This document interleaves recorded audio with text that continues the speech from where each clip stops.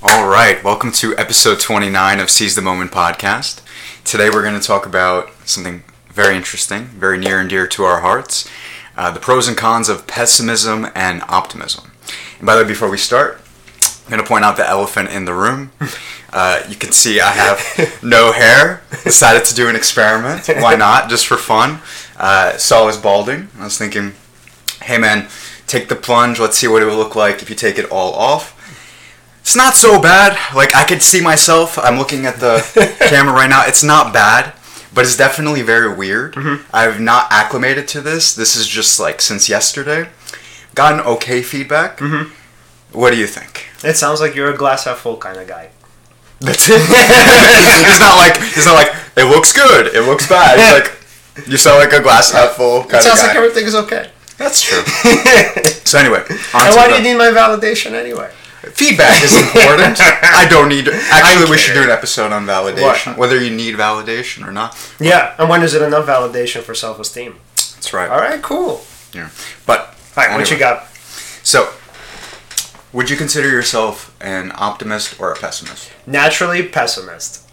Really? Why? Yeah, oh my god, man. So that one, it's a hard question to answer, I guess. So it's partially genetic, obviously. So, well, obviously for the people who kind of understand, I guess, or study psychology. So it's partially genetic, and then it's also partially shit from my childhood, because, like, whatever, stuff that I talked about, writing, pretty much on past episodes.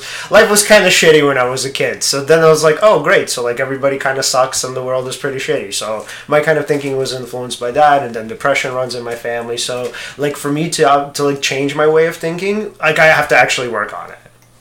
Wow. Yeah, what about you? Me? Nowadays, I would definitely consider myself more of an optimist.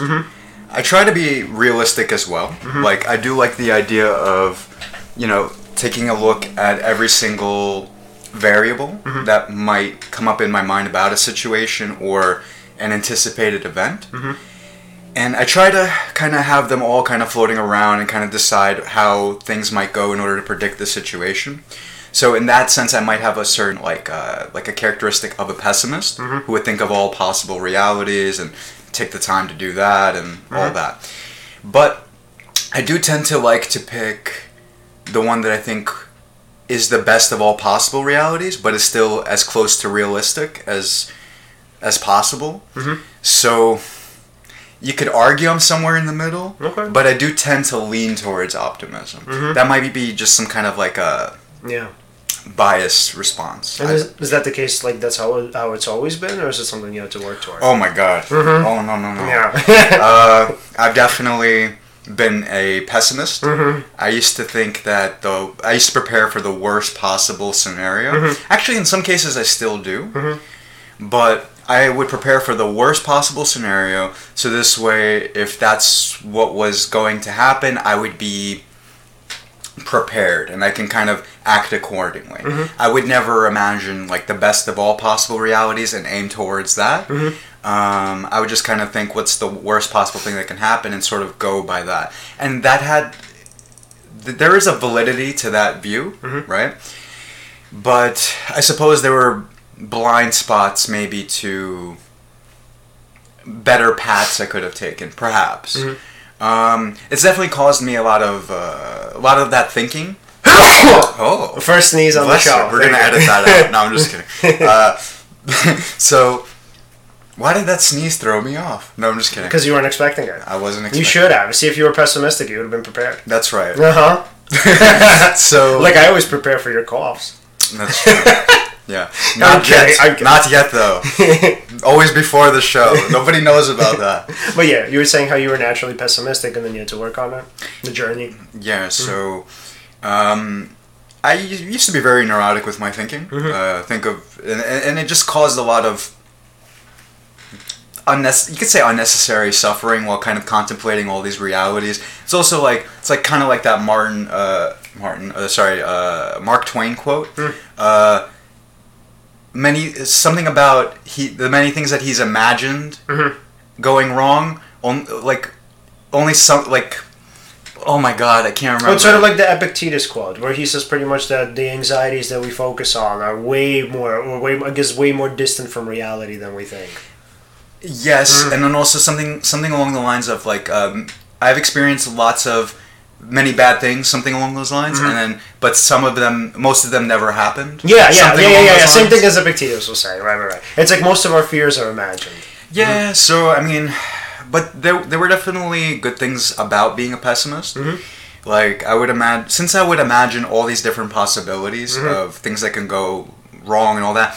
It put a lot more of my thinking power into how I would deal with certain situations. Right. So kind of exercise that muscle of sort of seeing all these different perspectives that from where something, how things can go. Yeah. That made my thinking a little more balanced, because then I'd start to think, what is this person thinking, or how does this variable influence this situation like this, instead of just kind of being like single-minded. Although there is something to be said about being single-minded in your approach and that kind of focus. Yeah. That level of focus is amazing, actually. And the things that you can accomplish with extreme focus is definitely not something to be like scoffed at, for sure. So I mean, yeah. So actually, before we started doing this show, we were looking at the work of Martin Seligman, and he used to be president of the APA, American Psychological Association. He's a clinical. Yeah, I was gonna say. Yeah, he was a clinical psychologist. Wrote many books. Also self-help books as well. Yeah. And a lot of them are referred to by other clinical psychologists and therapists to like kind of reference his work. He's like up there. Yes, yeah. So there's a book he wrote. It's called Learned Optimism, right? And he actually discussed what are some of the pros and cons of, or not even pros and cons. He would talk about the differences between what a pessimist is like and what an optimist is like. And for example, one thing that he happened to know was that pessimists, they tend to get sick more often. They tend to blame them. They find fault in themselves. For example, let's see. Actually, I have it written down. So whatever. I was going to do it all off the top of my head, but unnecessary. So a pessimist tends to give up more easily, is more easily depressed, ill more frequently. Yeah. An optimist tends to achieve more, has better health, lives longer, and according to research that was cited in his book, lower cancer rates as well. So, I mean, I don't have that particular citation, but that's okay. We can refer to the book if anything. But yeah, it looks like pessimists have a certain like explanatory style that's different from an optimist. And do you remember in terms of like his work, how did he define the two terms? Like, what did it mean to be optimistic and pessimistic to him? Well, the optimist tends to see the best of all possible worlds, and the pessimist tends to be more grounded towards reality, but also kind of this sort of negative. You would think they think that the negative is more likely to happen, or they prepare for the negative, whereas the optimist would prepare for the positive. Yeah, and I would guess that it would probably exist on the spectrum, where like sort of the extreme version of a pessimism is somebody who already expects negativity, not just prepares for it, or I guess not only believes that it's likely, but probably thinks that it's inevitable. Whereas the sort of pure optimist, if that even exists, believes that anything sort of positive is inevitable. Right. So actually, in his work, he does discuss that there's a sort of self-fulfilling prophecy that takes place. For example, for a pessimist, if you're expecting negative, you're pretty much going to take yourself down a trajectory that will allow for more negativity to occur. This is not to say something along the lines of, because here's the thing, scientifically it makes sense, right? If you expect something bad is going to happen, and you're preparing for that, then it's not like we're saying anything quote unquote woo woo, right? It's like if you expect something positive to happen, the self-fulfilling prophecy, you'll have more positive things like that. I think what you're saying is that there's a kind of middle ground, which is your behavior and the way you present yourself. Exactly. Your behavior is subtly affected by these expectations. Sometimes even not so subtly. And sometimes not even not so subtly. That's right. So yeah, there's an aspect to that. There's this self-fulfilling prophecy that takes place. And so, I mean, this goes without saying, really, but, I mean, you would think that being an optimist, would be the ideal way to go about things, right? You expect the positive, you would then kind of encourage events to kind of go down a certain path that would be beneficial to you, perhaps even others, right? Yeah. But I would argue that pessimism has something to it too. For example, you wouldn't want your accountant to be an optimist, or maybe you would. I'm not sure, but I mean, say your accountant's like, hey, I think that you're doing just fine with your finances. I think we can expect you to make more money next year, all of that, and have all these like sorts. I mean, this is very general as far as examples go, but I suppose you kind of want your accountant to be a little more conservative in their thinking, or like if they're a pessimist, they would kind of prepare for the worst in terms of your finances. They would think like, no, you need to save this much in case this happens. You need to, or what if you don't make this much money next year? You need to prepare for that. So I think what at least my interpretation, I think what you're saying is that you want him to veer closer to the pessimistic end of the spectrum than be too optimistic. Yeah, or even let's take gambling for instance, right? If you're a very optimistic gambler, of course, yes, you would take higher risks. Yeah. Higher risks tend to mean higher rewards if you do, if you're successful. But if you're a pessimist with your gambling, you may decide not to take those risks and end up losing like a lot of money. Or let's relate. You'd be reckless. You could be reckless because you're like, yeah, who cares anyway? Right. I'm going to lose it, so might as well have fun. Sometimes people unfortunately think that way. Or the lottery, playing the lottery. Yeah. Oh, yeah, that's also true. It's like an optimist might tend to buy up all those lottery tickets every week or every day or something like that. Pessimist might think, no, the statistics aren't in my favor. Why would I play the lottery? I don't think it's worth it. Yeah. That actually tends to be the way I go about it. Yeah. So you could say in that aspect, I tend to lean towards pessimism. I feel like it's just as an aside, feels like a waste of resources. Like, because for a chance to win such a huge amount of money, but then you keep losing on the path to that. That's pretty much gambling in a nutshell. Yeah. Interesting how people do it. And so, like, with optimism, I think, like, what's obviously why I do it and what's really cool about it is that even a lot of times I think it's much more about the thinking style and it affecting you in terms of your mental health than the actual outcomes. So this is going to be kind of a tricky subject for me to touch on. So the major thing, the blowback that I get from people in therapy is like, oh, well, you're kind of teaching me bullshit, right? Like, I don't want to learn, like, your positive, like, thinking crap, right? They don't say it like that, but it's something along those lines. And so what I try to kind of focus on is that first I tell them that what I want to do is help you become more of a realistic thinker, right, rather than a positive or a negative thinker. Because if you're too positive, what happens is like you're sort of you're not concerned with whatever kind of issues are going on in your life. You're like, things will just work themselves out, right? That's too positive on one end of the spectrum. And then obviously if you're too negative, you're not seeing the good in your life, or especially of yourself. And so what I try to tell people is more so than anything is I'm going to help you become a more realistic thinker, to the extent that that's possible. Obviously, we're always going to have some sort of level of bias.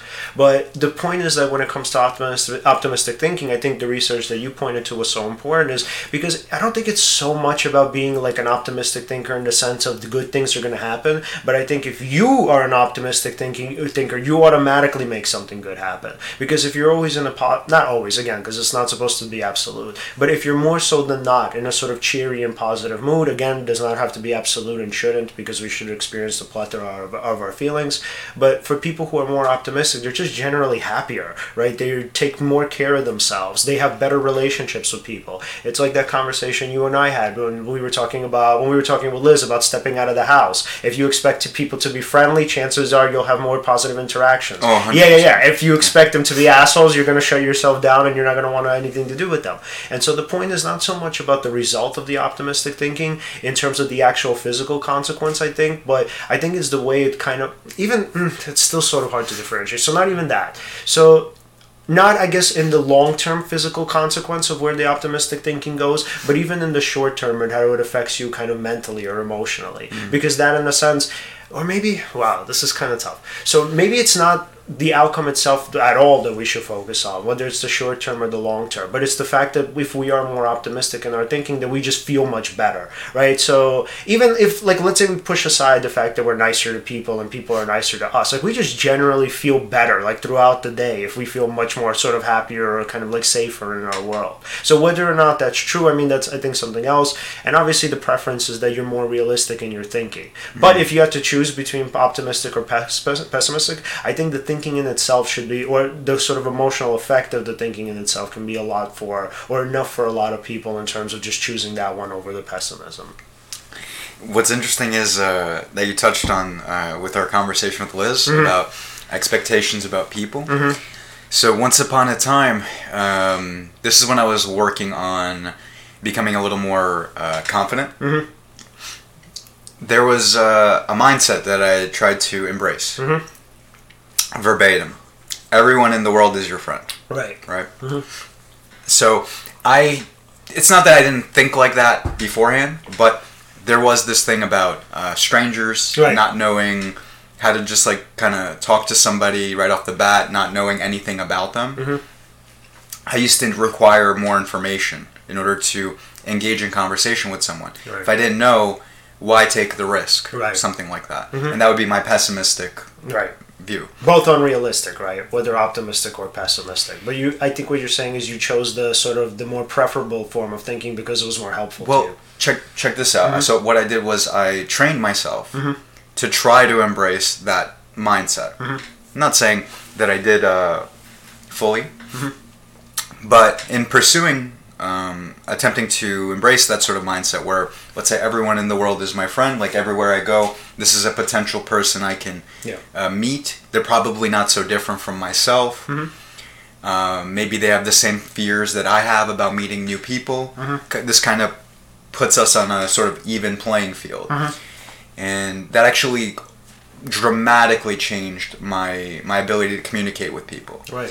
So I wouldn't say that I fully embraced that everyone in the world is my friend because I don't even know how to really measure that to the extent of how to... That's really cool. Wow. Yeah. So it's like you're saying that instead of sort of realistic thinking, you just chose optimistic thinking. Not in the sense of you fully bought into it, as in did you believe it? Oh, it's like that behavior. I tried to. Oh, I tried to fully buy into it. But it's like you're acting as if that's true. Remember that term that we talked about from behaviorism? It's like when we say that you don't have to believe it, right? Because your brain can't just necessarily accept something as a fact because you want it to. But act as if you believe it. So it's like, wow, this is so interesting. So it's like kind of like the middle ground. So the middle ground within the middle ground. It's like optimistic thinking is fully buying into life being great. Pessimistic thinking is fully buying into that life is shit. Realistic thinking is kind of trying your best to see the world as it is. And then even within realistic thinking, you can actually just hold on to optimistic thinking while not buying into it, just to see kind of what would happen and if life would be different. Yeah, like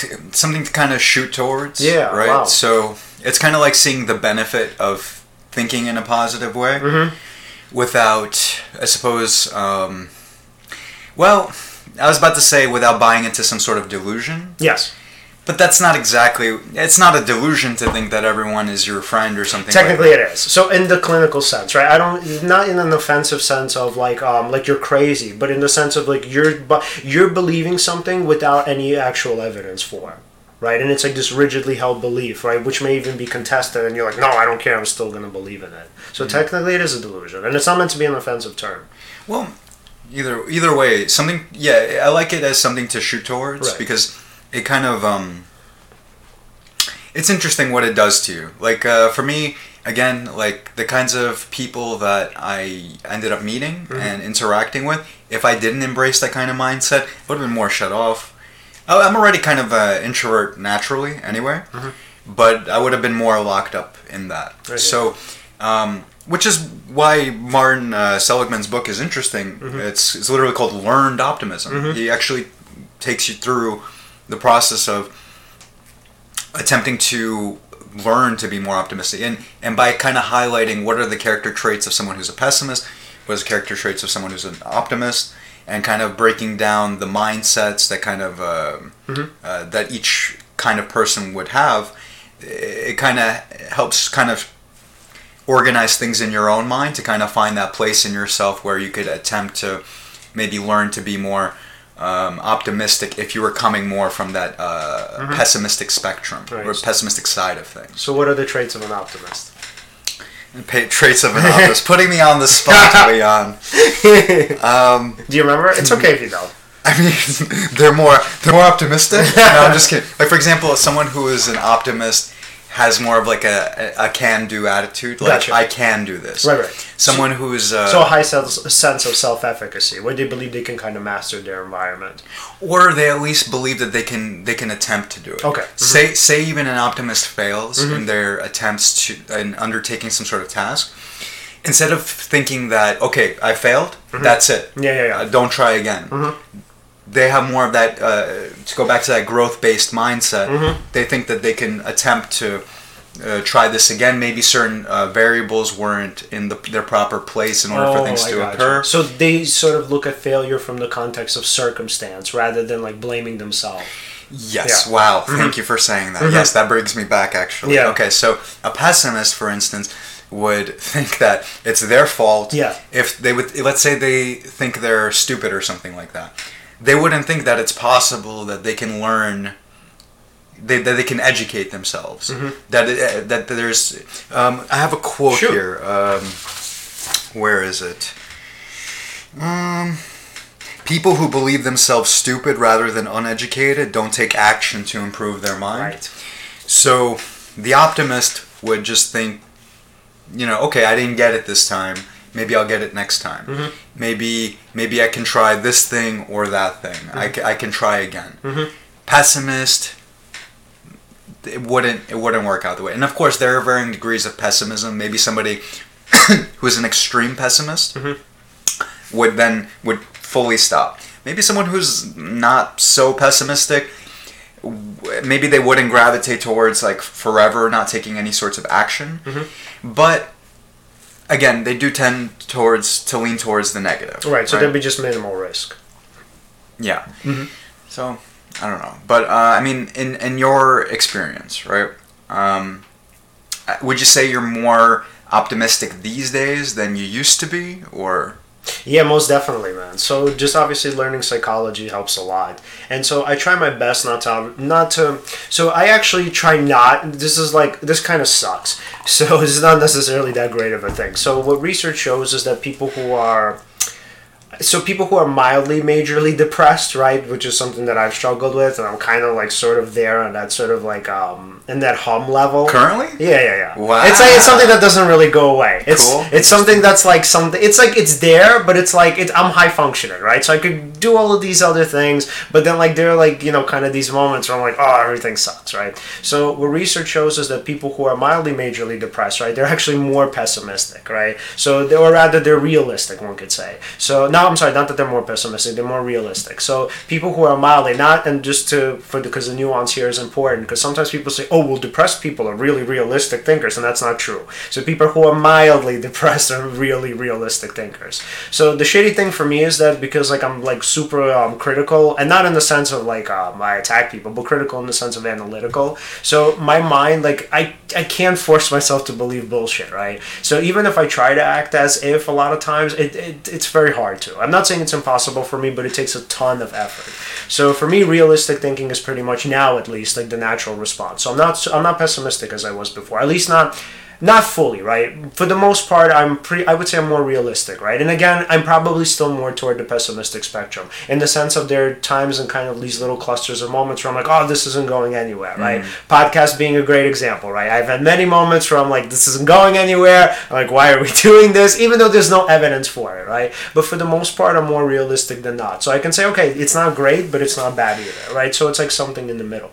So unfortunately, with that, I'm not happy most of the time, right? Because I do see things, or at least to whatever extent I think. I don't even know. So I see things as they are. Maybe I don't, but whatever. The point is, that's why kind of like for me, mild major depression is usually my natural state, because for the most part, I have realistic thinking. So like if I had to, or if I wanted to really try optimistic thinking and to cultivate it, it would go so deeply against my nature. And so what we know about personalities is that unfortunately they don't change much over time. So for me to go from like a hardcore pessimist to something sort of in the middle, like being a realist, is a major fucking accomplishment. 100%. I see what Yeah, you mean. yeah. So I'm not even like that upset about it. So for me to say that like I struggle with mild major depression is actually a really wonderful thing, because a long time ago I was deeply depressed and I was super pessimistic. And if you were to ask me like where my life was going, I would have been like, nowhere. It's terrible. Everything is just terrible. So for me to go from that to the realistic part of the sort of, I guess, the spectrum, it was a really good thing. And so do I ever see myself like actually being more of an optimist? Absolutely not. So there are moments where I feel optimistic. So it's not one of those things that's black and white. So like, let's say for the most part I'm in the middle, I'm realistic, right? Let's say if we had to quantify it, let's say 50% I'm realistic, right? Or maybe a little more. Let's say 60% I'm realistic, right? Then maybe 25% so 25% I'm pessimistic and like 15% I'm optimistic, right? So there's these little pockets like where something good happens to us and I'm like, oh my God, this is amazing. Like something really great is going to happen. But if I had to quantify it, it happens very rarely. But it's like I'm all over kind of the place. You ever... That's wait, yeah. What were you gonna ask? Oh yeah, I want to hear you. So one thing I wanted to say is that whole. So first of all, that sounds healthy, right? And also the fact that there's a marked sort of increase compared to like how you were years ago compared to now. Yeah. Progress is progress at the end of the day. Even if like it's not like, oh, I'm a superhuman now. I have a complete positive outlook, and I could still somehow acknowledge all the negative. But then pick the best possible course of action. Right. Also, I never react to anything. Yes. But somehow I respond perfectly. Right. And also, I'm completely zenned out. I don't have any erroneous thoughts. That'd be great. It's, Yeah. you know. That's the ideal. Most definitely. It's an ideal. It's something to shoot towards, Yes. right? And if you're already better, like, now than you were before, who's going to ask more? That's fantastic. Yeah. That's... Even if you're 1% different today than you were years ago, which is not the case, but say it was, I hear you. still some kind of difference, something to work with, right? Yeah. And it's not that I hate it. I mean, it sucks, obviously, during the down moments and, like, when I do feel more pessimistic than not. But, I mean, I try, obviously, my best to use, like, the CBT stuff and the tools that I've learned, like, pretty much to kind of try to overcome... CBD? CBT. I'm No, definitely not I'm CBT. joking. Yeah. Yeah, I hear you. So, but, like, yeah, pretty much to try to overcome it. So, look, and I'm not even saying it always works, because sometimes it doesn't, because sometimes the intuitions are really fucking strong. But the point is that more like not than I'm okay. Like, if you ever... So, you know how, like, you ask people, like, hey, how are you doing? And they say good, and, like, a lot of times they're full of shit. I'm not like that. Like, if I tell you I'm doing good or I'm doing solid, I'm usually doing... Like, 90% of the time I'm not lying. So, 10% probably I am. But for the most part, like, I would probably say if something's wrong. But, like, if I say I'm doing good, that just means I'm okay. Like, I'm content. Everything is fine. Yeah. So, that thing about, where you said, like, that whole acting as if thing, where you... How should I put this? Where you said that you have a trouble with that, right? Because of that realistic thinking. One thing that actually helped me to act as if, it depends on what we're talking about, is if somebody who I look up to as like either a role model or somebody just worth respecting, if they suggest something to me and they said like this worked for me, right? Even if it's something really out there, right? For example, when I first heard of The Power of Now. Really? You read that book? Have you read The Power of Now? Have you heard of this book? No, so, like, when I first read that book, or before that, somebody who I really respected suggested it. And they seemed like such a balanced thinker. They looked like somebody to me who I completely resonated with. I thought of them as just like this sort of elite level thinker. I was thinking, okay, if they're gonna suggest this kind of book, even if this is not something that I'm used to, I will try it. See, I'm gonna act as if. I didn't say that at the time. I might have said something like, I'm gonna believe this is real, or I'm gonna act as if I believe this is real. Same thing. Same thing. I just didn't use that phrase. I just don't want to, be dishonest with that. I like that. That's really honest of you. Damn, that's really cool. But I hear you. Yeah, so it's basically that line of thinking. And so, so I tried it, and then it worked for me, only because somebody who I had trusted had suggested this, right? If, let's say, I don't know, like say I was already this is a bad example sort of because I already think the way I do. But say I was pessimistic or I don't know, depressed. I didn't know anything about psychology. Then I heard somebody like Jason Silva talking about flow and awe, and the way he gets really enamored. Like he gets when he gets in line with his speaking, and he starts talking very passionately about the current state of technology, or how to get into a flow state.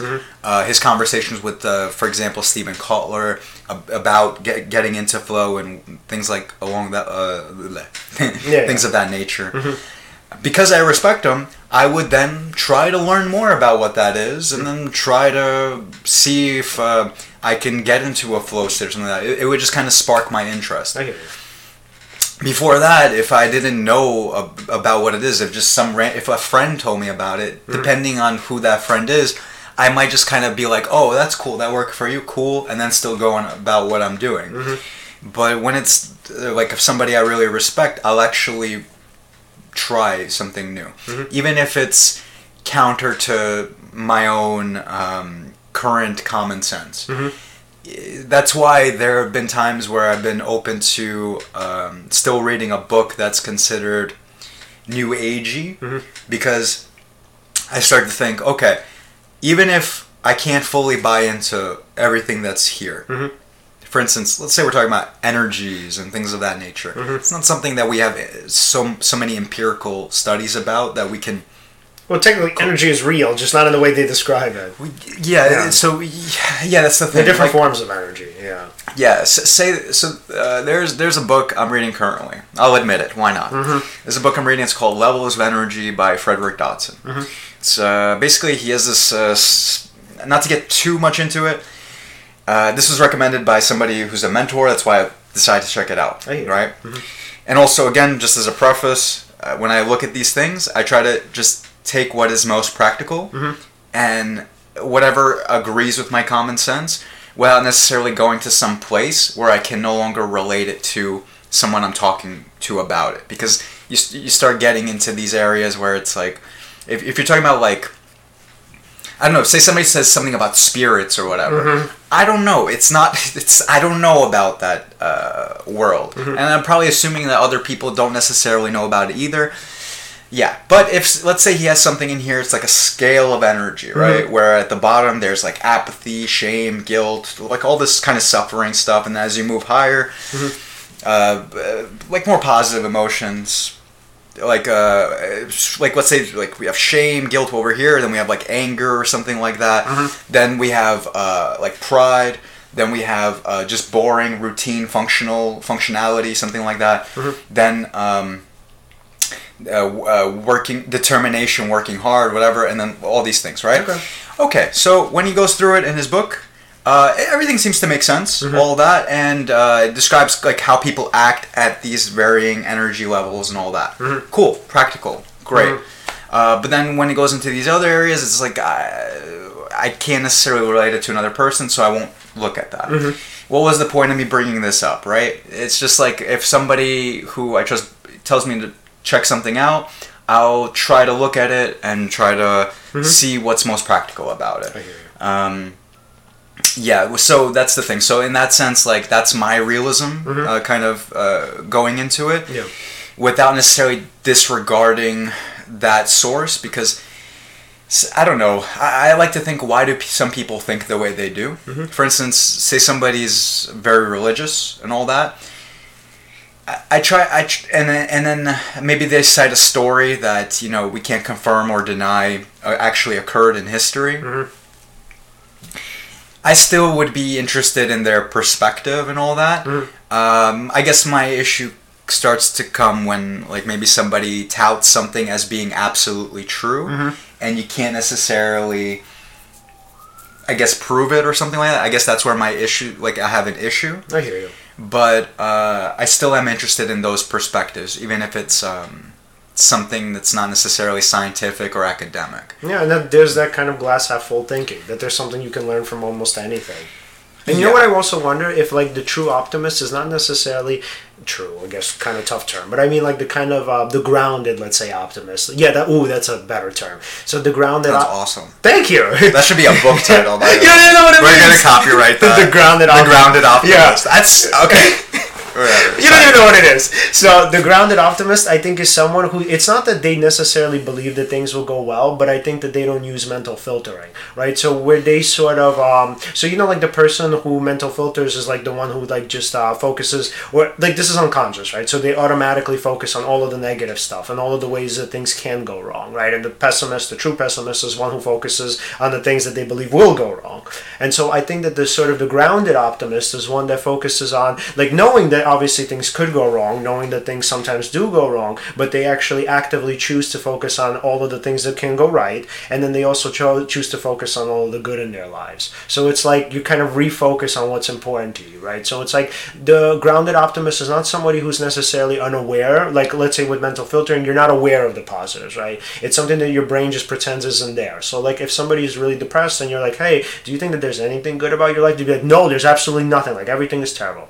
So the grounded optimist who understands that reality is this kind of mixed bag, I think they would tell you, have you ever seen the movie The Whackness by any chance? Oh my god, such a good movie. Okay, so in the film, like, there's this really great scene with this kid. So he's like this really like kind of depressed and like really negativistic thinking kid. And so like the girl who he's in love with, she's like, look man, she's like, you have this really shitty way of looking at life. She's like, you literally focus on all of the whackness of it. She's like, what I do is I focus on all of the dopeness of it, right? And he's like, oh, holy shit, right? She's like, yeah, that's why you're so unhappy. She's like, literally all you think about is like all of the bad stuff. Unfortunately for like him, she didn't really understand that it wasn't something that he was actively doing. His mind just literally didn't, because that's how depression works. Your mind, unless you become aware of it, right, your mind just like doesn't believe that there's anything good about your life. But I think that, again, going back to the grounded optimist, it's somebody who understands that there are bad things that probably, or most likely will happen, that bad things have happened, that there are parts of their lives that they don't really like, but they choose instead to focus on the good. So they choose to focus on their strengths, they choose to focus on the good aspects of their lives, the things they've achieved,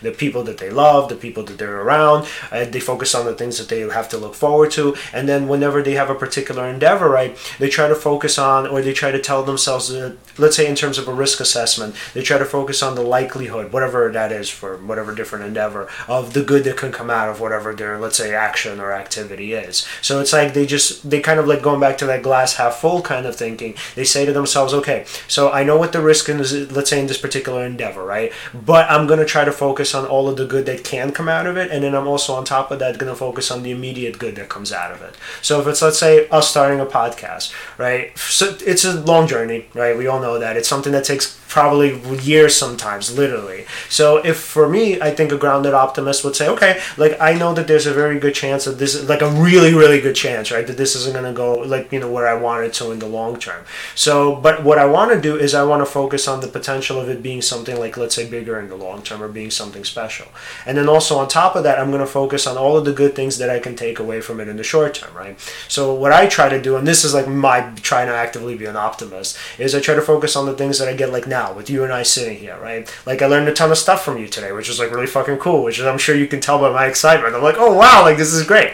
And then on top of that, I came up with different ideas for my own self. Then I'm like, holy shit, these are connections that I wasn't even able to make before. So these are things in the short term that I've taken away, and I could tell myself, oh, so not only have I learned something, right, not only have I enjoyed this conversation, but then on top of that, let's say if even 5 people listen to this show, those 5 people will probably take something away from it. So that's what I think a grounded optimist is. It's like in the back of my mind, I know there's a very like pretty low chance of this like ever becoming anything close to like, let's say, the Rogan Experience. Obviously a hope is there, the hope is there, right, but it's not an expectation, because obviously it's very unlikely.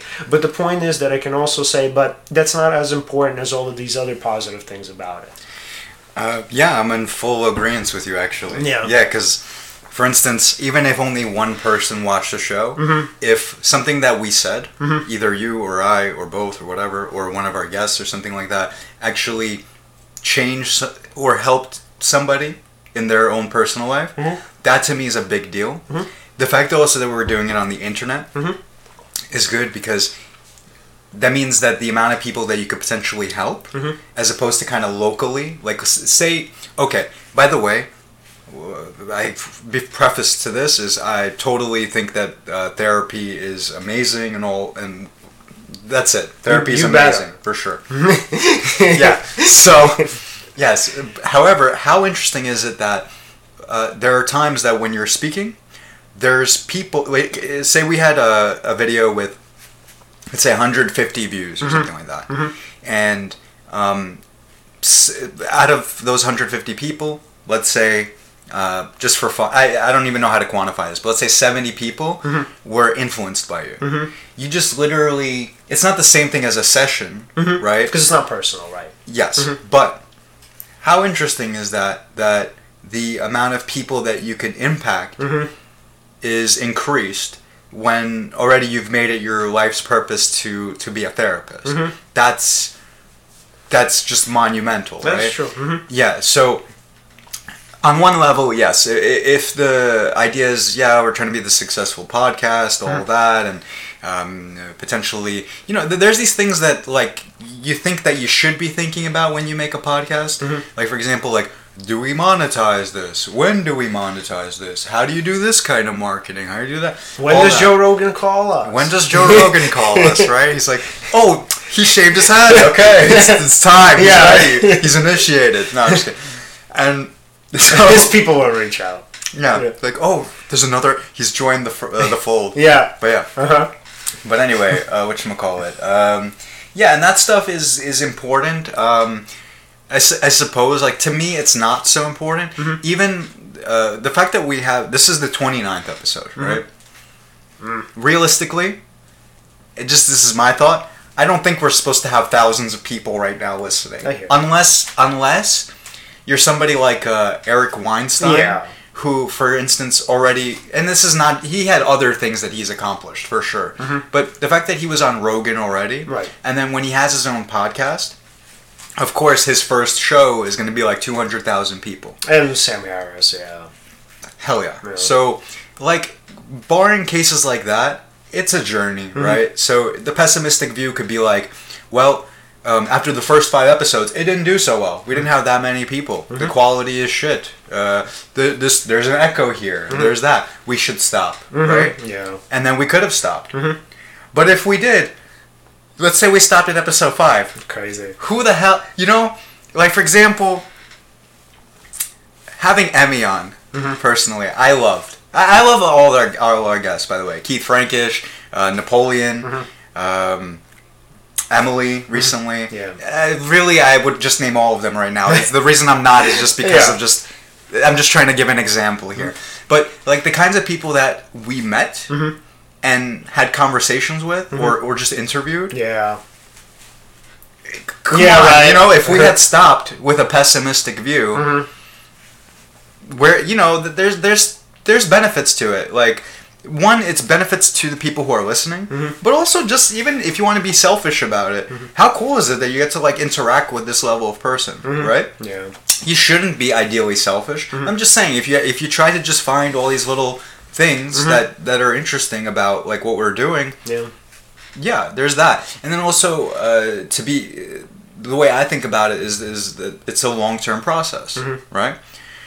So in that sense, you can argue that's optimistic, right? I think it's about you kind of just do the work. You think about offering value. You think about, like, what's the person listening, like, what are they getting out of this? And that's really what should be the main concentration. And then all these little other variables feel so distracting to me. They're important, but I feel like they just, like, mess with the ability to produce. Like, for example, like, oh, how many views did we get? Like, it's good. Like, I think it's important. I think, here's the thing. Here's why I think, okay, so for example, our partnership, right? I feel like there are certain things that I contribute and there's certain things that you contribute that when combined, that's interesting. It creates, like, an emergent that is more than the sum of its parts, right? Sorry, more than each individual part. The sum is something greater than what you would think would be the... You technically said that. I said. Yeah. Anyway, what was I going for there? Yeah, so... and also, I think I like that, for example, sometimes, let's say, not to get too specific, but let's say one of us is not happy with like the current trajectory, right? That's actually not so bad, because maybe one person is going into their like a pessimistic side of the spectrum. Yeah. And then we start to actually think, like, what can we do to improve the quality? Not necessarily stop, but then we start to think, like, what action can you take to alter the trajectory that we're on? And I think that's one thing that's amazing about pessimism, is that it can kind of push you to take action sometimes. Because if you think that everything's not going so well... Absolutely, yeah. Yeah, then you start to think, what can I do to make it go well? Right. Instead of this optimistic view of, for example, let's say that view that I'm touting, where I'm like, no, it's just a long-term process. We just keep doing it, hammering at it. Right. And I think there's truth to it. That's true. It's not wrong. But there's this other side to it that adds this element of taking different sorts of actions. Right. That might be a blind spot to that optimistic view. Yeah, because if the optimistic, I think what you're saying is that if the optimist says to him or herself that, like, oh, well, things are going great, right, and we should just continue things as they are, there won't be any significant change, or potential, obviously, significant change. Yeah, for instance, you can't tell right now, the audience can't tell, but we have another camera here. Leon could see it, right? And so, for instance, the next time that we're going to be having a Skype feed with somebody, they'll actually be able to see us. And we always, they actually, I don't know if anyone knows this is watching, they can never see us. They can only hear us. So that'll be like a little change. And here's the thing, like, for me, I didn't think about getting that piece of equipment, right? This is real. I didn't think about getting it, because I was thinking everything's fine the way it is. It's long-term process. You know, you don't need to... I mean, I didn't think you don't need to improve something, but it's very slow in that. Right. But then, whereas you're like, no, I mean, hey, let's upgrade this. Let's do that. Let's add this functionality. Let's see if we can do this or that. Right. It kind of...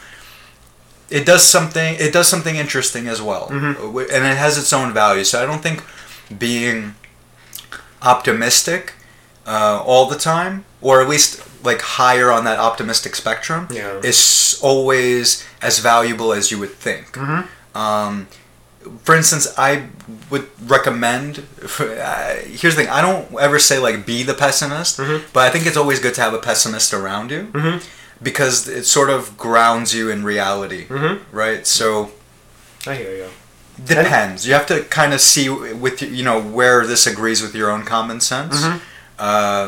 Yeah, like for anyone listening, maybe, yeah, you'd have to kind of sift through what we're saying and kind of see how it, how it goes with your own common sense, right? Right, and I think maybe even so, I think a great, I don't know if it's a takeaway necessarily, but a great idea for me that comes from this is sort of calibrating one's expectations, right? So I think a lot of times the sort of optimist expects too much from the work that they've put in, and then the pessimist essentially expects like no kind of outcome from the work they've put in, where they feel hopeless. Again, we're talking about two extremes, right? And so interesting. Really? That's interesting. Yeah. I would have said the opposite. What? I would have said that well, yeah, I guess you're right. I guess you're right. I feel like the optimist would also be like, hey, if it's not going so well, oh, it's just, it's because of this or because of that, and then we need to change this. So I hear you, and I think that that's more toward the realistic side of the spectrum, or the realistic middle. Yeah, I hear you. So I'm talking about the extreme sort of, I guess... and now I don't want to really use this term, delusional optimist, right? The one who is like, everything is going to be great. Like, life is just, like, you know, you have people who are like... Because you'd have a blind spot to anything not going So, like, you know how, like, people say, like, oh, things will just work themselves out. And it's like, no, man, nothing is going to work itself. Like, if you don't actually do something, somebody else is just going to make a decision for you. Could work out, it could not, but the point is that it's not necessarily going to work out just because you decide to wash your hands of it. So, what I find a lot of times is that we have to really calibrate our expectations to reality. So it's like for somebody who's pessimistic, right, they're saying to themselves essentially like, my expectations are very low, right? No matter how hard I try, it's not going to go anywhere. This is the extreme. The other extreme is like, oh, like I don't really have to do that much. Things are just going to be wonderful, right? That's the kind of other extreme of optimism. And so there was this really great quote that I read from Sky Cleary's Twitter page, and I wanted to read it to you because I don't know if you got a chance to see it, but it was so good, man. And I think we could have a really good conversation about this. So hold on, let me just... And then so she took it from... Okay, so This is from, okay, so this is not technically from her account. This is from a woman named Andrea Long Chu. And so she's a writer for like the New Yorker. She writes for the Boston Review, New York Times Opinion, etc. So she says, right, so she wrote, disappointment is not how it feels when the object of your attachment fails to give you what you want. Rather, disappointment is how it feels when you fail to detach yourself from the disappointing object. You ought to break up, but you don't. What's disappointing, in other words, is your own optimism. Your continued belief in the world's being enough for the desires that you tether to it, all evidence being to the contrary. Wow. Right? So she's pretty much saying that, like, for some people, they're so optimistic that they refuse to let go of the kind of the goals and the aspirations that they have. Their reality is telling them ain't gonna happen, ain't gonna come true. So, like, you sometimes have people who are so delusionally optimistic where, so a good example of this is, let's say a client walks in and they're like, hey, like I broke up with let's say my girlfriend, right? So I broke up with my girlfriend, but I know we're gonna get back together. It's like, okay, why do you think that? Oh, because she loves me. Why? Okay, why? Because, well, she told me many times in the past, right? Okay, so what's the recent evidence? Recent evidence says, hey, look, things were really going great, but like, because of the stuff that you said, some of the things that you've done, I'm no longer in love with you, right? And I obviously wish you the best and I want you to move on. So he says, no, I'm not going to move on, right? That's the sort of, kind of delusional optimist. So he says, absolutely not. Why would I move on? She's in love with me. I'm not going to let that go. I have to fight for her, right? Mm-hmm. This whole fighting for thing.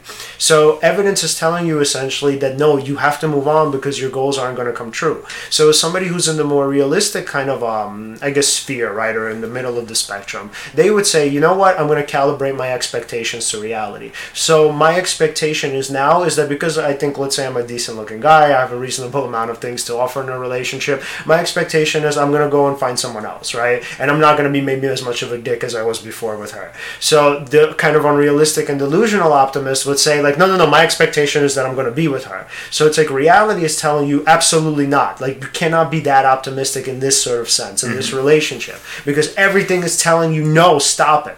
So one of two things is going to happen with this person. So either they're going to continue in their kind of delusion, right, and they're going to say, no, I'm going to keep fighting for it, and have like these moments of sadness because eventually your mind like realizes you're not getting what you want. Or eventually they break, unless, let me not say there are only two, because technically there could be some sort of realistic thinking eventually, right? But the two sort of extremes that occur are, on the one hand, these people continue in their pursuits, and even despite the sadness, the little sort of pangs of sadness that come up because they understand they're not getting what they want, they still continue. They're like, no, they're going to be stubborn in it. But then you have another kind of end of the spectrum which says, like, I'm just going to give up now altogether, right? Like, I feel devastated, right? There was this thing that I expected and I wanted, and I didn't actually get it, right? So the problem there was the expectation that this person expected this girl to take him back. So regardless of what the evidence was saying, there was a part of his mind that says, no, she loves me, she's going to be back. And then eventually, if that realization does set in, this person is heartbroken and devastated, not because of anything that happened, because she already broke up with him, right? She kind of told him, and if he accepted reality, we could have said, hey, I kind of knew what was going on. But he was so devastated because his expectation was to get back with her. And obviously, in a way, that's a defense and a kind of coping mechanism, because one can even argue that he would have been devastated beforehand if he really accepted that she was breaking up with him. So he was like sort of kicking the can down the road, right? So, but the point is that there are some people that are so optimistic, right? And it's just that they're like delusionally so, and like it's counterproductive to their well-being, because like I know I said earlier that you can kind of be an optimist. It's healthy sometimes to be an optimist in the sense of because it affects, let's say, your health. So you could definitely put that in the spectrum, right? Or rather that in this kind of like bucket. Mm-hmm. And you could say, well, technically what did he have to lose, right? He thought that she was going to get back with him and it made him happier knowing that this was going to happen, yada yada. So the point here is that the consequence of his like realization, or right, the consequence of like something wild that he could have done and gotten himself in trouble for, is not worth the sort of sense of optimism that he felt, right? To prevent himself from feeling devastated. So my kind of pretty much in a nutshell, my major point is that a lot of times it's the expectations, right, from that optimistic thinking that become debilitating for us, because we eventually kind of, I think for the most part, that we eventually realize that the things that we want are not going to happen, right? Eventually, I think like your brain kind of gets it. Like if, I don't know, he pursued this girl for like years, there had to have been a point where he would have said, you know what, maybe this isn't happening, and now I'm feeling the devastation that he could have sort of felt before, and if he had experienced that grief then, what hopefully would have happened is that he would have gone through the process and then moved on to someone else. So, like, one side of optimistic thinking says, you know what, I guess, this is an interesting way of compartmentalizing it. So, one form of optimism says, you know what, I expect myself to find someone because I'm good enough. And the other point of optimism says, like, no, I expect me to get back with her, right, because she loves me. So, it's like, on the one hand, you're like, I need her for my kind of own self-esteem. And then the other hand, you're like, no, I already feel good enough. So I know if it's not her, it'll be somebody else. So it's just, I guess, different ways of kind of viewing optimism. And I guess I don't know obviously what Seligman said about it, but this is the sort of way I can see it of going like really, really kind of wrong. Of like making or expecting the world to provide what you expect for it to give. Damn, yeah, because it is all about managing expectations. Right. And I suppose the grounded optimist would be someone who would think along the lines of, I can meet someone else. Right. I have a lot to offer. Yep. Things like that. The other side of it, is that delusional sort of optimism where you think you're going to get back together with her and all that. And honestly, while even listening to that story, just to detach from like what lesson we're just trying to learn from here, that's so sad, man. That's so bad. I've been there. I'm sure you've been there too, maybe. To some extent. I want to be honest with you on this one. Have I? Yes, I think I have. You know what the thing? I can't think of an example, but I'm going to say yes because you know what it is. My intuition is telling me I've definitely been there, but my brain can't think of examples. But I have to have. Yeah, so I've definitely been there, and oh man, I respect the struggle and the resilience. There is something that kind of happens to your character throughout that whole kind of process. I hear you. But damn, I feel bad for that dude. But yes, what is the lesson from here? It's important to manage your expectations, sort of be able to look at all these sort of different sides, look at facts as well, and sort of kind of gauge, how to what path to take moving forward. Right. I would say, you know what was helpful for me to look at it in terms of likelihoods. Like what I would tell someone like that, I would say, okay, I mean, technically you're right? Is it possible that she'll get back with you? Absolutely. Technically it's true, right? It's a possibility. But how likely is it that she'll get back with you knowing what you know? And then maybe we can kind of quantify it as best as we can. So let's say if you were to say, well, there's a 10% chance. I'd be like, okay, so is the 10% chance worth this risk, right? Is the 10% chance worth you taking the risk of spending all of this time, right, pursuing her and then potentially being devastated in the end anyway, right? Is that 10% worth it? Some people would say yes, some people would say no. And by the way, some people would be still so delusional where they say, oh no, it's 100%. She's definitely getting back with me. And then I'm like, okay, I guess it's time to evaluate the evidence. It kind of goes to that example too of where like if somebody is see again there's nothing wrong with positivity. Yeah. Nothing wrong with optimism. But if somebody is overly positive, not necessarily overly optimistic, but here's the thing. Say somebody kind of comes to you and they're expressing something that happened to them and they don't feel so great. It's somebody who's coming from that overly optimistic, overly positive side of things would find it very hard to empathize with that person. Yes. And that's probably where trying to find the balance between pessimism and optimism is stressed. Like because wait, can you say more about that? Like, why would that person find it harder to empathize? Say I told you a family member just died recently, like, and you say, "Oh man, it's okay, it's okay. Death happens. It's a natural part of life." Why are you sad about that? You have so much good in your life. Focus on that instead. Focus on that instead. Why do you care about... Look at how many people I care for you. Yeah. And also, it happens. It happens. It's a normal thing. It happens every day. How many people die every day? And then to me, if I said that and somebody said that to me... I mean, they're technically right, right? Is that person correct in what they just said? Sure. But would that not feel like the most messed up thing ever when somebody kind of comes at you with that sort of attitude? Yeah, and so there would be sort of this mismatch in the conversation between that person who's expressing this, maybe, for example, grief, and then this person who's relating from this very positive perspective. Yeah. And that's the thing. Like that's why it's important to sort of be able to calibrate properly, because to be optimistic is fantastic. It's definitely good, and it's going to serve you in most situations, if not all situations, very well. But the ability to sort of measure where you should be coming from depending on the situation is important. It definitely is. I also, in that example with the guy who might be trying to get his girlfriend back, Right. you have to measure what are the facts of the situation. Is there really an opening for you guys to talk it out again, and then maybe something can come of that? Yeah. Or is this just delusional? It's coming from this need, from this lack, Right. where you need to. No, I must have this person. They told me before that they love me. It's they said all these things to me before. Right. So it must still ring true, even though they'll have a blind spot to this recent thing that occurred. Right.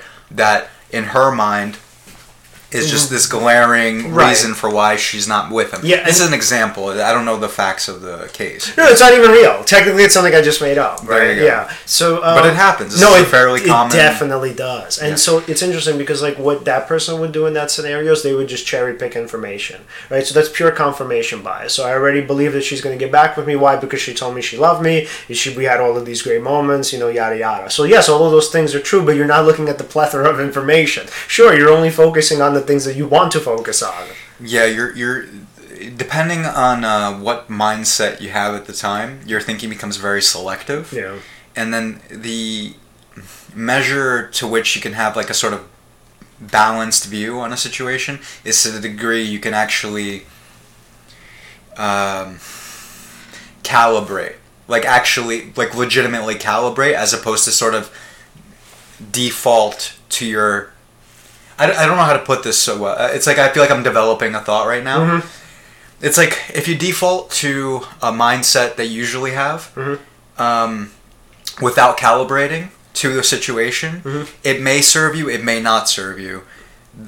Hence the importance of calibrating, or if that's a word that maybe somebody's not familiar with who's listening, adjusting. Yeah. Adjusting, calibrating, same thing. So, I suppose that's the biggest distinction in measuring the pros and cons of optimism and pessimism is the ability to kind of calibrate along that spectrum. Yeah. If you can think from both sides. Right. If you can't, if somebody's dealing with if somebody is purely pessimistic, then learning to be optimistic is valuable. Right. And that's probably a good place to start. If somebody is overly optimistic, it would also be good to learn about being able to consider the pessimist's point of view. I wouldn't say necessarily become a pessimist, because again, there's a lot of positive traits to And you technically can't, right? So it's just to sort of think more along the lines of a pessimist every once in a while. Yeah. So I guess the nuanced thing here is definitely it's calibration. Right. Depending on the situation. Yeah. You know what we do in, remember what I told you about the cognitive thought record? So we do like this question of like, what's the worst that can happen? Like, what's the best that can happen? That's technically from both ends, right? So the pessimist has this, so it's 3 questions technically. It's like, what's the worst outcome? What's the best outcome? What's the likely outcome? So the person tries to consider it from all 3 spectrums. So they first go to the best, then they go to the worst, and then they're like, what's the likely outcome? Technically it could be one of the 2, right? But it's usually something in the middle. Yeah. You know, one thing I wanted to say about somebody who is very optimistic. So you touched on this before. Say someone is there's some sort of endeavor that they're pursuing, right? I don't remember if you said a specific example or not, but let's say somebody. Okay, let's use podcasting as an example, right? So let's use both of us. Okay, we're pursuing podcasting, and. So, say we have a lot of like certain metrics that show us that there's no increase in viewership or something like that. Or if we change this, there was still no increase in like if we change the sort of marketing, whatever, there was still no increase, all that, right? And maybe somebody who's objectively would say, there's no change here, so why are you still doing what you're doing, right? Isn't it delusional to be pursuing that course of action? Right. I would argue no, because even if it looks like that, you can't really know you can't predict the future, right? And if you did hinge your bets on, still taking action, on still making attempts where there were failures before, I still say that even if it looks like nothing is going to happen, I still would argue that taking action in that direction of as if something is going to happen will get you results that you never would have that you never could have predicted from the pessimistic mindset. Most definitely. So even if somebody is, I used some kind of example before. It's like if somebody's delusionally optimistic, where they think like they're going to succeed even if all evidence points contrary to that. I would actually still, because it's a very strange. This is a very strange area. I feel like I'm in. Right. But so a lot of times, what ends up happening with people who undertake, like, let's say an entrepreneur, right? They're starting their new business, or they're starting their new whatever it is, and maybe their friends tell them, like, or a family, they're like, you shouldn't pursue this. Do the practical thing. Right. Get a job. Get a this. Get a that. And by the way, those are all valid. I'm not saying they're not valid at all. And here's the thing. It's strange because you have to like gauge, like, sometimes people tell you things like that. One, they care about you. That's usually sometimes they're haters. Sometimes they're haters, right? And that's important to make that distinction. Right. Sometimes it's not even just that they're haters. They might not even be a hater. It might come off like they're hating, but it's just so outside of their reality, what it is that you want to do, that the advice that they give is just almost like a projection of what they think is the correct course of action. But they couldn't possibly know what is the correct course of action for you, because they couldn't possibly take all the variables that kind of make up who you are into account in terms of pursuing something that is unknown to them. Yeah, so they project their own insecurity onto you. That's a hater. Not necessarily. I hear you. It looks like that, but not necessarily. Because I feel like when you assume that they're hating, I feel like that adds something like a layer to your interaction with them that may not necessarily be true. Also depends on what they say in their tone, by the way. Fair enough. Fair enough. So somebody who's overly optimistic, I wouldn't tell them not to necessarily still do that. There might be what is it? The path of excess leads to the palace of wisdom. I forgot what that quote. Yeah, I think the quote goes like that. Sometimes an extreme path can give you results. So I would say, if somebody has like a goal that they're pursuing and everyone does not agree with them in their goal, I think still that there is something to somebody still pursuing it. Thinking that they can achieve it when everyone else disagrees with the fact that they can or whatever. So I feel like there's like a distinction to be made there. It's very nuanced. I hear you. So, and interestingly enough, in psychology, it's also the same thing, by the way. We can't like always know when somebody's being delusional or not. So that's the thing. So it's sometimes like stuff happens where somebody will tell you some like wild story, and then it'll actually turn out to be true. But the point is just that it's rare, right? So in terms of likelihoods, if somebody does tell us something outlandish, we kind of tend to assume that it's probably not true, but we keep like a little bit of an open mind and say, okay, technically we can be wrong. So I would say the same thing here in terms. No, that's if you're a level-headed. Yeah, of course. If you're going to be a level-headed thinker about it, of course. Right. But I'm just saying, like, because somebody might get feedback. Coming from that overly optimistic sort of point of view, that almost kind of tells them to like to stop what they're doing, and I'm not in agreement with that. but it's definitely a complicated area because you can even tell from my hesitation here, because on one level I almost want to tell somebody like, no, you want to be level-headed. Mm-hmm. Another level, it's like, hey, am I telling somebody to think like me? Right. Or, I don't necessarily want to do that. That's true. And you know what's also interesting? So it's like, technically, if you kind of also think about it, because evidence is also, I guess, a lot of times uncertain. So it's easy for one person, I guess, to say to themselves, you know what, based on like everything that I know, that it's unlikely for this course to, let's say, come to fruition, right? So it's like, for me, it's not worth the risk. But then maybe somebody else says like, no, you should try anyway, and I really believe that you can do it. And so I know what the evidence says, but just still try, like, for whatever reason, I don't know. But then the person still says to themselves like, I don't want to do it, right? So they don't.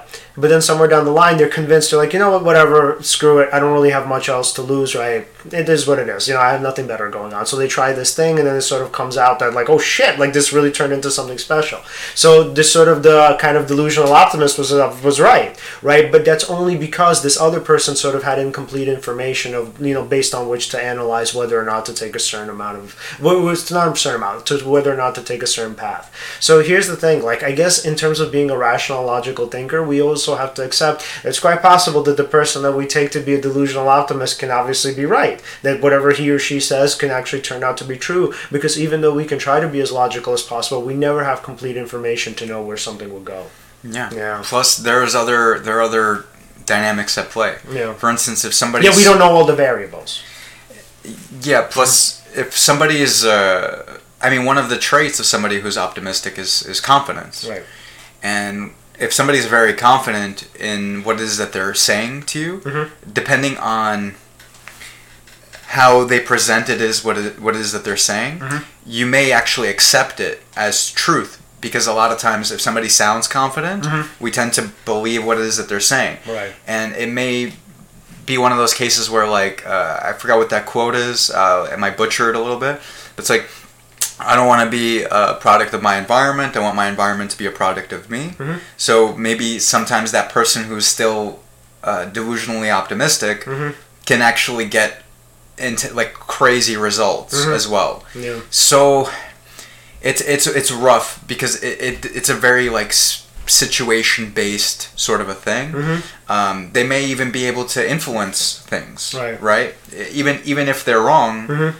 if they get enough people to be compliant mm-hmm. or kind of go with what it is that they're saying. Yeah. So I think maybe the main takeaway of what we're saying is that you should at least keep somewhat of an open mind. To say that, look, based on my risk assessment, I think that like X either will or will not happen, right? And maybe there's, let's say, a 90% chance that it will or will not happen. But then we also have to take into consideration that we don't have all of the information necessary. And there's whatever amount of possibility, obviously, but there's some chance, which might even increase over time with your endeavor, right? Like technically for us with the podcast, our sort of the chances of this becoming something special has increased, right? In the beginning, we kind of started out with just us, and then we have then we got a guest here or there, and then we got more guests, and now people are reaching out to us, which is like wild. I'm like, holy shit, yeah. Right? So it's like, if you think about it, so like even though our chances aren't great, they're like literally increasing kind of like by the week at least. For me, it's wild. Mm-hmm. Like, I'll be honest with you, my expectations when we started this mm-hmm. was just more like, here's what I thought. I thought, okay, so we're gonna do this. Okay, all right. Then I was thinking, okay, so we just do the work, we mm-hmm. offer value, that's all got to concentrate on, because otherwise I didn't know what other variables to kind of hold in my head. Mm-hmm. I was just like, let's just do this, do the best we can, and that's it, right? Mm-hmm. Then all these things started happening, right, that I never would have expected. Mm-hmm. I definitely wasn't, I was optimistic in the sense that I believed in long-term work mm-hmm. and a discipline to... at least doing the work, doing the show, all that, mm-hmm. and being consistent. Right. In that sense, I was optimistic. But I never imagined, like, the level of guests that we would have had or anything like that. Mm-hmm. Even still to this day, I don't even know how much I really think about, like... I think the show's already special. Mm-hmm. I'm not, like, thinking in my head, like, I want more views or all that. Because actually, to be honest... There's a part of me that's kind of like, there's a part of me that almost doesn't It's probably because I'm just not used to this reality, where I'm just like, I don't know if I want that many views, right? But that's just more of an insecure sort of a thing, as opposed to like what I actually want. The real purpose is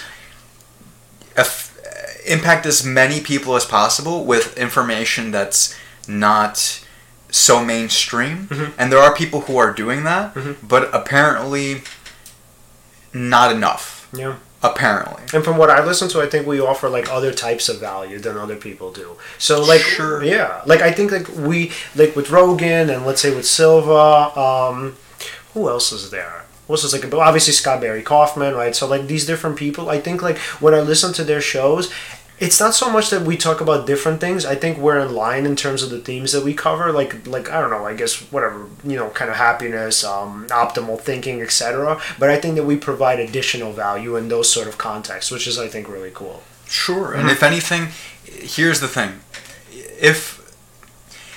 one thing I learned is there's certain people you resonate with who you choose to listen to, right?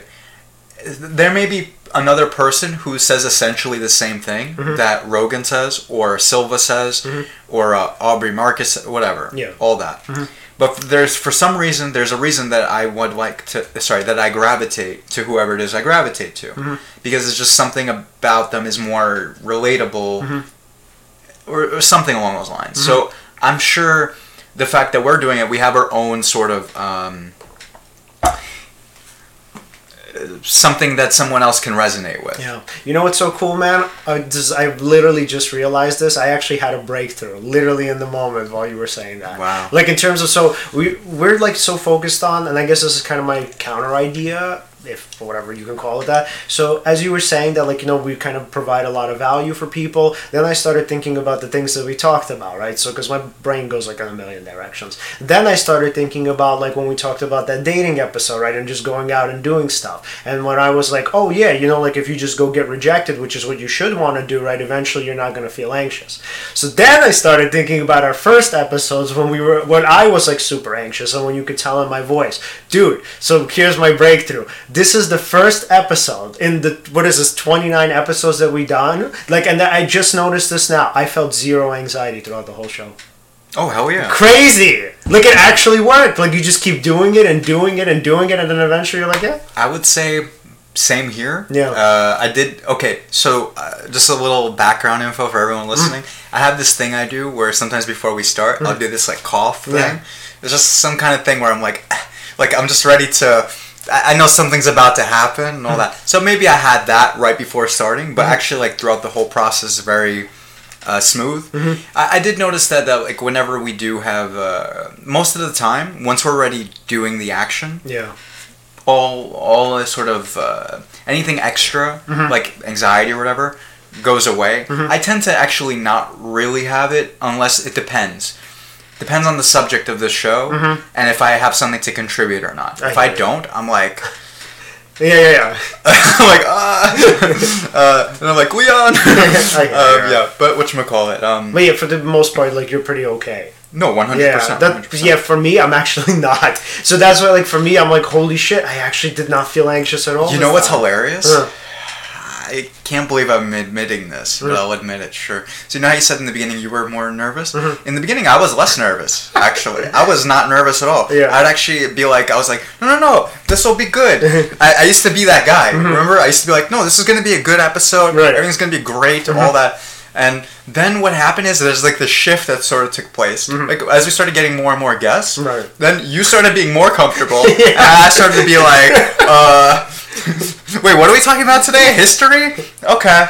Shit. I guess this is one where I'll ask questions because I don't really have... Actually, maybe I did have something to contribute at that time. But whatever, you know what I'm saying? Like, there's these things you think about before a certain guest comes on. And by the way, the questions are great contributions too. No, 100%. Right, because you literally steered the dialogue in a certain direction. Like with Keith, technically you and I were in the same boat, man. So with him, I had like very little I could sort of ask and say. But the point was that I think, if not necessarily in terms of like the value we provided, which I think we did because the questions I thought were important, but they were like indirect value. So based on our questions, he had these really like kind of long kind of form answers, right, and these really detailed answers. So through our questioning, he provided the answers, and then we indirectly provided value. value. So I think you do that a lot of times too. So it's no, like, you know, absolutely. And also just conversation will just sort of generate based on, so in the very beginning you don't know where it's going to go, but then once you start kind of going with it, someone will say something usually that sort of kind of sparks something in you to contribute. It's just, it's so coming into it beforehand, you don't know that that's going to happen, so you kind of got to just trust that the conversation will be good, right? So that's just, behind the scenes of podcasting as far as that goes. And damn, I don't know, I think that's a great place to... Yeah. Yes, so just, I know, we're like an hour and 17 in. Okay, fair enough. But then, could we end it with this? Shoot. What would you say to someone, or what would you suggest to someone who's coming from a very pessimistic sort of mindset? Like, how do you think that they could develop optimism? Ooh, so I have this great quote, which is, it's from Neil deGrasse Tyson, but it's technically, I forgot where he got it from. I think he took it from Voltaire or something. So the quote is that science is science and facts are facts regardless of whether you believe them or not. So that's usually kind of a wake-up call for people, like, wait, holy shit, like, maybe I'm not seeing reality as it is, right? So the thing is, nobody wants to be pessimistic, which is really great. So the point is that when people struggle with severe depression, they think that they're thinking it was realistic, which is why I really, really dislike when people say, oh, well, haven't you seen the studies? Depression is linked to realistic thinking. I'm like, no, it's not. It's more nuanced than that. Mild depression is linked to more realistic thinking, right? So the point is that when somebody says that, like, when they tell you that they're pessimistic or whatever, they kind of give you all of these, like, really terrible beliefs about themselves, about life, right? They literally think they're being realistic, right? So when I say that, when I use that quote, they're like, wait, why are you telling me that? And I say, well, I'm just telling you that reality is what it is, right? And so they're like, but I believe what's real. I'm like, no, from the sound of what you're telling me, it sounds pretty pessimistic. And then they say, no, it's realistic. I'm like, okay, would you like to actually examine the evidence? And they would say, well, maybe I don't need to, right? And then I would say, okay, so but then you don't really actually agree with the quote, right? Because what he's actually implying is that the evidence itself is what's important, apparently not so much to you. And then they would say, get defensive, no, let's do it, let's examine it. So kind of from Smart. Thank you. So from that quote, you kind of get this person to examine their lives, hopefully from a more objective standpoint, right? Where they're like, no, I'm dedicated to the truth. So naturally, as people, like, if not by our actions, at least in our thinking, we believe that we're dedicated to the truth. We want to be dedicated to the truth. Nobody wants to live in the matrix, right? And this is a whole episode in itself. Most people don't want that, right? Most people want to be in reality and see reality as it is. So the problem is pessimists actually believe that is a reality as it is. So what you would do with that kind of, let's say, with a person mostly engaged in that type of thinking, is you would say, okay, like, let's see what it is, right? If your reality is right, let's kind of try to examine it and go from there. Obviously, there could be a whole slew of defenses after this. I'm not saying it's that simple, obviously. Even while you examine the evidence, they could find ways to deny the evidence. And they could even sort of say that, oh, I don't need to obviously examine the evidence because I already have, which I said before, right? The point is there are definitely complications that could come up with this, and it's not that simple. But that's where I would start off. If I had anything to contribute as far as, like, if somebody wants to, like, make that shift from pessimism to optimism, or even just to learn sort of more about the traits of pessimism, I would definitely recommend Martin Seligman's book, Learned Optimism, How to Change Your Mind and Your Life. To be fair, just honestly, I actually did not read the book. It might have sounded like I did. It definitely did. No, I watched some YouTube videos when I was looking up the traits of pessimism and optimism. And his book came up a lot. And also I did listen to him speak as well, different TED Talks as well, and also related to positive psychology. So if anyone wants to check out either his book or kind of like what I did, check out some videos on YouTube. It's definitely out there, so, please check it out. Yeah, and be sure, guys, if you have any ideas or thoughts and kind of experiences of being either optimistic or pessimistic, leave us a comment in this, YouTube comment section below. Absolutely. So, guys, that ends the episode. Remember to follow us at Seize the Moment Podcast on Facebook and Instagram, and at Seize_podcast on Twitter. Hit the bell, subscribe, and we'll see you next time.